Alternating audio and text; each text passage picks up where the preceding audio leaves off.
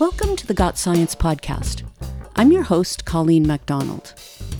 Just before the pandemic hit, I spent some time out in the Bay Area talking to electric vehicle and renewable energy experts. Today I'm going to share one of those conversations. And stick around after the interview for a special edition voting rights segment with our own research and writing assistant, Jiayu Liang.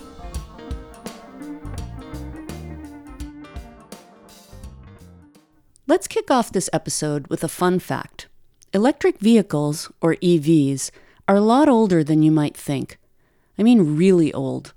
Inventors in Europe and the US were making their own versions of electric vehicles as early as 1828. This was a half-century before the first gasoline-fueled or internal combustion engine car was built. But these early prototypes looked very different from the modern car and weren't practical for getting around. So even though the concept of electric cars is nearly 2 centuries old, the modern EV only started being mass-produced in the US about a decade ago. Electric cars are an important solution to climate change, because even when the electricity used to fuel an EV comes from a dirty, coal-dominated electricity grid, EVs still produce less global warming pollution than their gas-powered counterparts. And the emissions performance of EVs will only get better as solar and wind energy continue their growth across the country. One aspect of electric vehicles that we haven't grappled with yet is how to handle the wave of EVs that will retire soon after their 12-year run. Right now, there's no comprehensive answer for what to do with an old EV. Specifically, there's no regulation at the federal level for dealing with their batteries once they're no longer on the road. It's not exactly like chucking out a AA battery when your remote stops working. Exploring this issue today is transportation technology expert Dr. Hanjiro Ambrose, an air resources engineer at the California Air Resources Board and former Hitz Family Climate Fellow at the Union of Concerned Scientists. He researches strategies for battery recycling and reuse when electric vehicles are retired, including their economic and environmental implications. We talk about what happens inside a battery as it gets older and loses capacity, where the responsibility for proper disposal should fall, and how batteries might be given a second life. Hanjiro, welcome to the podcast. Thanks for having me. It's a pleasure to be here. I'd like to start with just some battery basics. What are the batteries that are in use today? Well, today there's really 3 chemistries or types of batteries that are prevalent in the market, meaning that they have a big market share. The first one is the oldest one that's been around for a long, long time, hundreds of years, and that's the lead-acid battery, the kind of battery you find in your car and that powers your car when you start it up. The other batteries that we have a lot of are nickel metal hydrate batteries, which have been around for about 40 years. They're the kinds that we first had a lot of in portable phones, especially the ones that you would have around your house, and maybe you'd leave it and then the battery would be dead. And then today, what we see a majority of really taking over the market are lithium batteries. And lithium batteries offer a lot of performance improvements from some of the previous technologies. And we're seeing them in everything from consumer electronics to personal devices like drones and skateboards to large format batteries in electric vehicles, trucks, buses, and other types of transportation devices. Is there a difference when we think about EV batteries? Is there a difference between what's in my Prius and what's in an electric car? Yeah, actually there are. I mean, the Prius batteries were originally these nickel metal hydrate batteries, which are a little different from the lithium batteries we use today. The main benefit of lithium batteries is that they can store a lot more energy for the same amount of weight. So since, when you make the car heavier, it tends to consume more energy, which has this feedback loop of letting you drive less and less far. So a battery that gives you more juice for less weight is a big bonus. And lithium batteries have that going for them, in addition that they don't have what we call a memory effect. So you might remember this, is that often if you had those phones at home that were wireless, if you left it on the charger a lot, often you'd find after a while the battery wouldn't have much energy in it. It would just basically get drained right away. And that was because they had this memory where if you cycled them between a certain point again and again, eventually they wouldn't store as much. Lithium batteries tend to have a lot less memory in that they tend to, for a long time, maybe anywhere from 8 to 18 years, be able to deliver something like 80% of their original storage capacity, meaning that you could get about 80% of whatever you originally could out of them again and again and again for that long, which is a lot longer than current batteries on the market today. What are the environmental concerns around EV batteries? And how do we get rid of them? Can they be recycled, reused, repurposed? And are there legitimate concerns about what happens when the battery's dead and it has to go someplace else? That's an important question, and definitely a little bit of an onion to unpack. There are environmental impacts and significant opportunities for environmental impacts associated with batteries. And we should be concerned in that we should be aware of them, because EVs are a strategy for reducing the pollution and emissions associated with our transportation sector. And so to the extent that making a vehicle that has a lot of battery or more material in it, more extensive production impacts, we should be concerned about, to the extent we're burden shifting. Because often, the supply chain for these vehicles and for these technologies is not in the same place that they get deployed. Meaning that when I deploy an EV in California, I get some benefits for climate emissions and probably some benefits for air quality in the local airshed. The impacts of producing the batteries in the vehicles are actually felt way up the supply chain, probably in a developing or industrializing nation. And that means that we should be concerned, I think, about the equity and the environmental impacts associated with them. Now, that being said, when we talk about the end-of-life electric vehicle batteries, they are absolutely recyclable. And we can do a good job at closing the loop on recycling. So what's in the batteries that would need to be disassembled or recycled? Well, the batteries are full of valuable minerals. The majority of the battery is actually aluminum, but there's a handful of elements or minerals in the battery which we usually refer to as critical. And critical has a specific meaning here in that the supply of those minerals is constrained. The distribution of those minerals puts it at risk, meaning that there's concentration. And so the Department of Energy and the Department of Interior recognize a list of 35 minerals, which they call critical energy minerals, and are deemed important to the national security of the United States.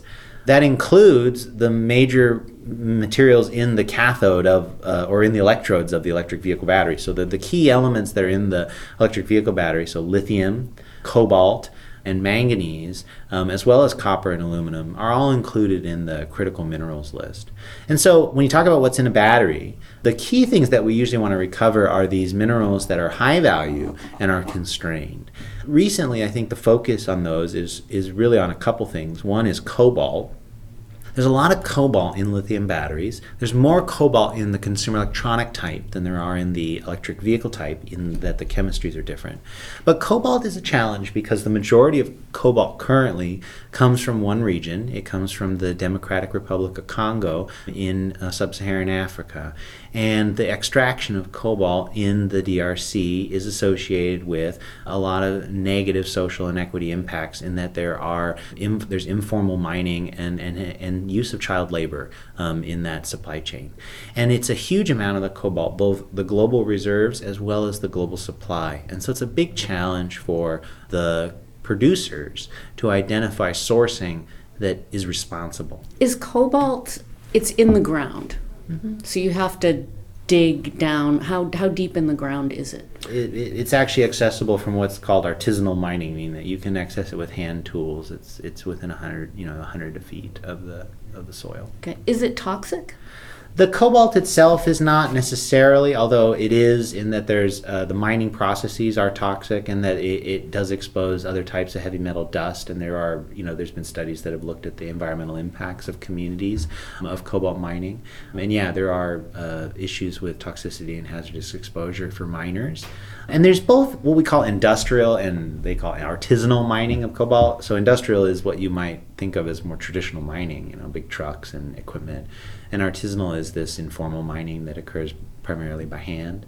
And while artisanal mining is a problem, because generally you don't have the labor practices or enforcement, you don't have the personal protective equipment or other types of standards you might have in industrial mining.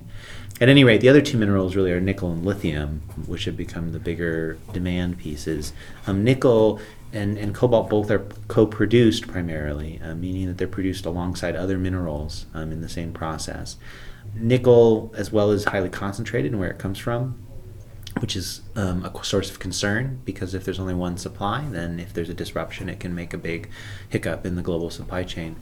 Lithium is another concern, mostly because of the fact that there has been volatility in the lithium market with respect to pricing of lithium. So a lot of people are very interested in recovering lithium as well, even though lithium is a relatively small component of the price of a battery. Are there any issues with using lithium? Lithium is one of those ones where it doesn't seem to be a strong constraint or a binding constraint on battery production. The studies out there have said something like maybe 1 billion 40 kilowatt hour batteries with given current material supplies. My own research has suggested that we might make it out to 2075 before we need significant recycling of lithium, so we have a lot of lithium available. How do you recycle a battery? You recycle a battery actually pretty much like you recycle most things, in that you break it down, you separate it, and then you try to extract some of the precious materials back. And so the standard process you could think about as 3 stages. The first stage of most electronic waste or electronics recycling is some type of shredding or disassembly. There's some people who are currently investigating automated, robots for this. Apple has a plant in Texas where they're doing recycling, automated disassembly of products for recycling. And basically, this is just separating it up by brute force or more elegant means. And then usually there's 2 different stages where you do some additional separation. You can do that by ferrous means, meaning magnets, or you can do it through size or weight-based separation, so basically just screening. And then you'll usually use either heat or chemicals to extract the precious minerals. The most common way is what mostly people call smelting. Smelters use what's called pyrometallurgic techniques, meaning pyro meaning fire. So this is like 1500 degrees Celsius, and we just basically cook the metals, and that causes certain metals to come out and other metals to be lost into a slag or a waste product, right? And so pyrometallurgic recovery is effective at recovering some of the highest value materials. So the nickel and the cobalt's the most expensive component of the cathode, usually can be recovered through pyrometallurgic means. But some of the material is lost, including the lithium is usually lost, although it can be recovered later. The other pathway usually uses chemicals. We call that hydrometallurgic or liquid, and that uses a chemical or a leaching agent to separate the alloys. And this is really promising in that you can be optimal, and you can be specific in that you can make sure you tailor the process to get all the materials out. The challenge with that being that as battery designs evolve and change, and everybody has their own battery, you need a bunch of different processes in order to make it work. We'll be back in a minute with the second half of our interview. The Got Science podcast is brought to you by the Union of Concerned Scientists. More at gotsciencepodcast.org. You can find us on Apple Podcasts, Stitcher, PRX, SoundCloud, and all the usual outlets.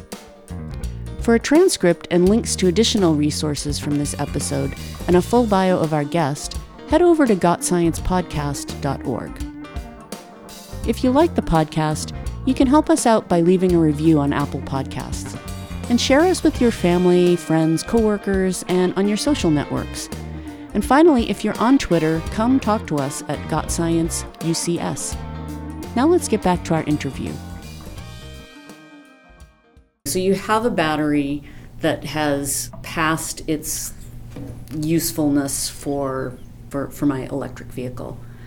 So you can then, by some recycling process, sort of give that battery new life? Yeah, you can.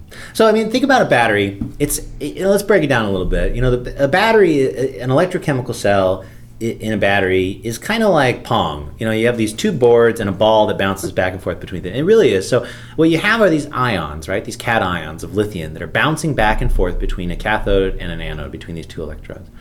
And over time, some of that lithium gets lost, it gets built up, it no longer goes back and forth. You can imagine these electrodes are kind of like sponges, and they get to be like sponges in your kitchen sink. You want to throw them away. They start to get really built up and really cruddy looking. Usually when we think about a battery in an EV, when it's worn out, we say it probably only has maybe 70 to 80% of its original capacity. So when I take the battery out, of the vehicle, the things I can recycle are first all the packaging material that's around the battery. So it's mostly just aluminum casings and things like that. But inside the battery, there's 2 electrodes, right? Where it had all the important minerals, this electrodes.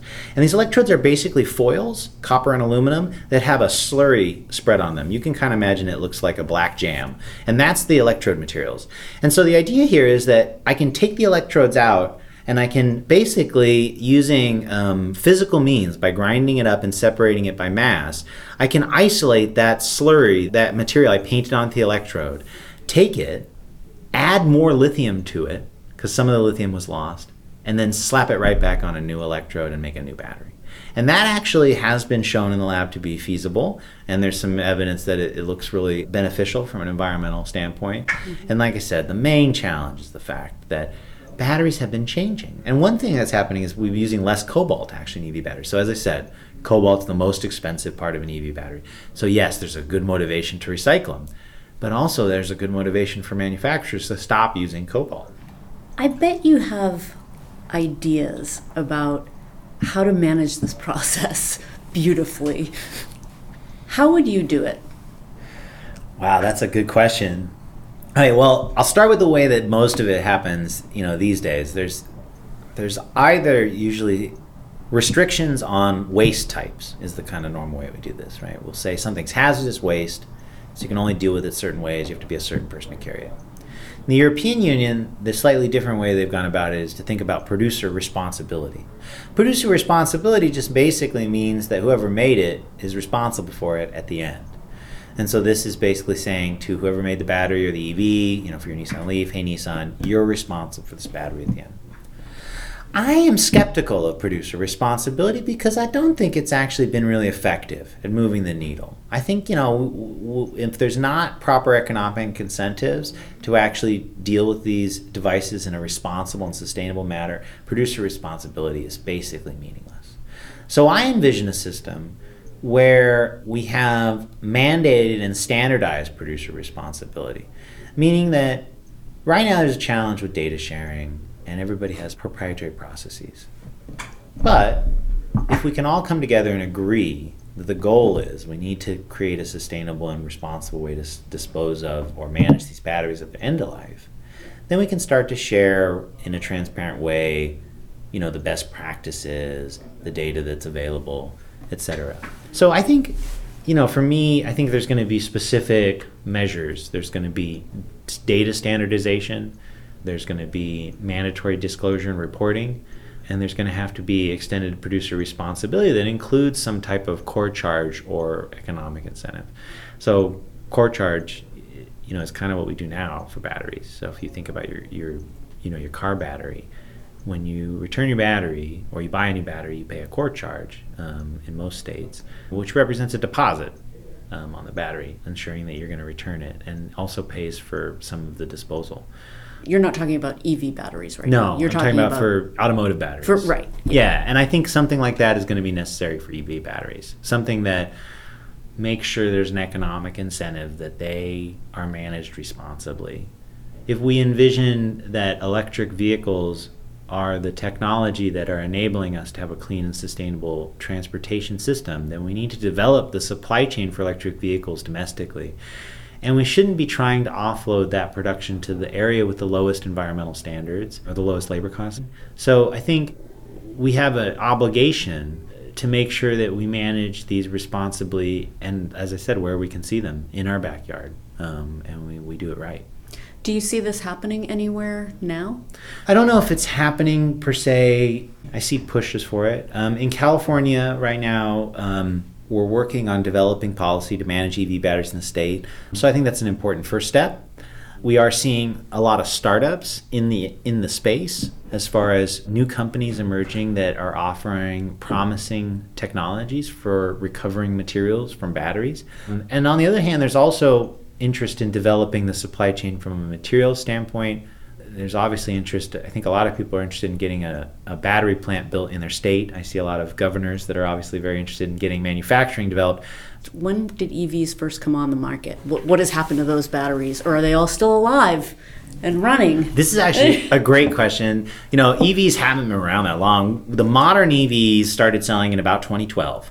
So those vehicles have been on the road for 8 years. The average vehicle in the U.S. is on the road for about 12 years. So meaning that, modern EVs haven't even been on the road long enough for them to retire in mass. So they're coming quickly. But currently, no. And the batteries that have been retired, that have come off the road due to accidents or quality controls or other types of issues, generally have moved into a variety of experiments and different types of ad hoc things. Once a battery goes for 10 to 12 years in a vehicle, it might still be useful for 5 or 6 more years or maybe more in a low power application. Low power means that something like a stationary source. So to put it in perspective, running your car, your EV, your Tesla Model S, takes about an order of magnitude more power than running your home.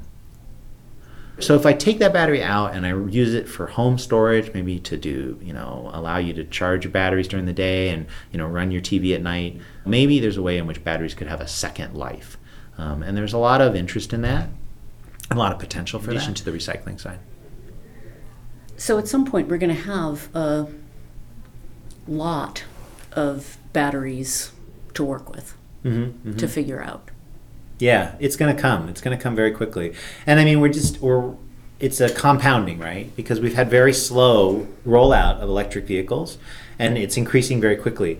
And there's a couple things that are happening that are compounding that. One, the size of batteries in a passenger electric vehicle has almost tripled in the last 8 years. So when we started making EVs in 2012, they usually had about 25 kilowatt hours, and they would go 100 miles. So you're talking about size in terms of the amount of power, not the actual size. Both. You're talking about both? Okay. Yeah, both. The actual size of the battery has increased as well. In that the mass of the battery has actually increased a little bit, but the energy density has increased a lot, meaning that they've packed a lot more material into the battery. And so, the batteries are just a lot bigger. The battery systems are a lot bigger. And so we're putting, 100 to plus 100 kilowatt hour batteries in passenger vehicles. The other thing that's occurred that's really accelerating battery retirements is heavy duty. So if you think like an EV might have a 50 kilowatt hour battery, a bus has a 500 kilowatt hour battery. Currently, we don't have a comprehensive plan for what to do with these batteries. There's no comprehensive strategy for dealing with these. There's pieces that are occurring in the policy. But there's no, where do they go? Currently, automakers are taking the batteries back, generally, because they don't want the batteries to end up in some random waste stream, and they also have a lot of intellectual property tied up in those batteries. So they tend to just want to take them back. So that's okay right now. That's kind of working out. And as I said, there haven't been that many retirements. So we haven't really seen it occur. But, I think what we're going to see in the near term is actually a lot of batteries getting stored because there's not a good option to do with them. So we'll probably just sit on them for a while and wait until better options become available. Well, Hanjiro, thank you for joining me on the podcast. This was really interesting. My pleasure. And now it's time for a word on voting with Jiayu Liang. On a frigid day this last winter, I went to the JFK Presidential Library in Boston to take my oath of allegiance and become one of the newest citizens of the United States. After the naturalization ceremony, I walked into a room where volunteers were waiting to help us register to vote. And so my very first act as a new citizen was registering to vote. My second act was enjoying a free cookie. Now November is coming, and with it comes my first presidential election as a voter. I recognize voting as an important way to use my voice, but I also know that the electoral system is flawed and doesn't always make it easy to exercise this basic right, which is why I'm grateful to volunteers who attend naturalization ceremonies to register new citizens as voters, and all those who defend the right to vote in other ways. This month marks an important landmark in that battle. 55 years ago, in the heart of the Civil Rights Movement on August 6th, President Johnson signed the Voting Rights Act of 1965, a landmark piece of legislation prohibiting racial discrimination in voting. The signing was attended by Martin Luther King Jr., Rosa Parks, John Lewis, and other civil rights leaders who were instrumental in rallying support for striking down the barriers to voting that African Americans faced, especially in the South. When President Johnson called on Congress to create the Voting Rights Act, he said, quote, "In our system, the first and most vital of all our rights is the right to vote. Jefferson described it as the ark of our safety. It is from the exercise of this right that all our other rights flow." End quote. And yet, voting rights are still under attack today. States continue to put up barriers for certain groups to vote by implementing unnecessarily strict voter ID laws, disenfranchising the incarcerated and returning citizens, and creating gerrymandered voting districts. These laws often impact Black, Indigenous, and other people of color the most. And in 2013, when the Supreme Court struck down an important piece of the Voting Rights Act, states with a history of discrimination gained the ability to change their voting laws without federal approval. And of course, the coronavirus pandemic has only exacerbated existing barriers to voting and election participation, making it more difficult for people across the country to exercise their right to vote. As state legislatures insulate themselves from public accountability through extreme partisan gerrymandering and restrictive election laws, there are real impacts on our daily lives. Biased, unrepresentative state legislatures have been less likely to expand access to health care, and health disparities in those states have continued to worsen. And, as is often the case, the impacts are felt most acutely by the communities that are most vulnerable. In order to address the critical issues that UCS works on, from climate change to access to healthy food, we must build a healthier democracy by protecting and restoring voting rights access. By improving our democracy, we can address growing inequalities and empower communities to protect themselves. And there are many ways to do this. One thing you can do right now is make sure you're getting your friends, family, and peers engaged leading up to the general election this November. Visit our friends at sciencerising.org for resources, activities, and more. From recruiting friends to vote, to writing op-eds about local issues, to making sure you have what you need to register and cast a ballot in November, Science Rising has you covered. Visit sciencerising.org to get started.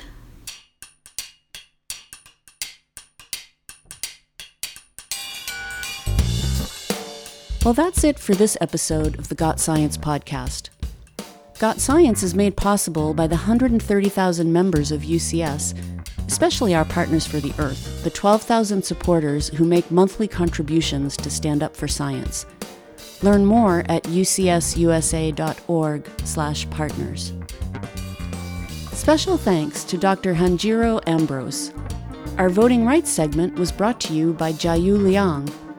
Editing by Omari Spears. Additional editing and music by Brian Middleton. Research and writing by Pamela Worth and Jiayu Liang. Our executive producer is Rich Hayes, and I'm your host, Colleen MacDonald. Thanks, stay safe, and see you next time.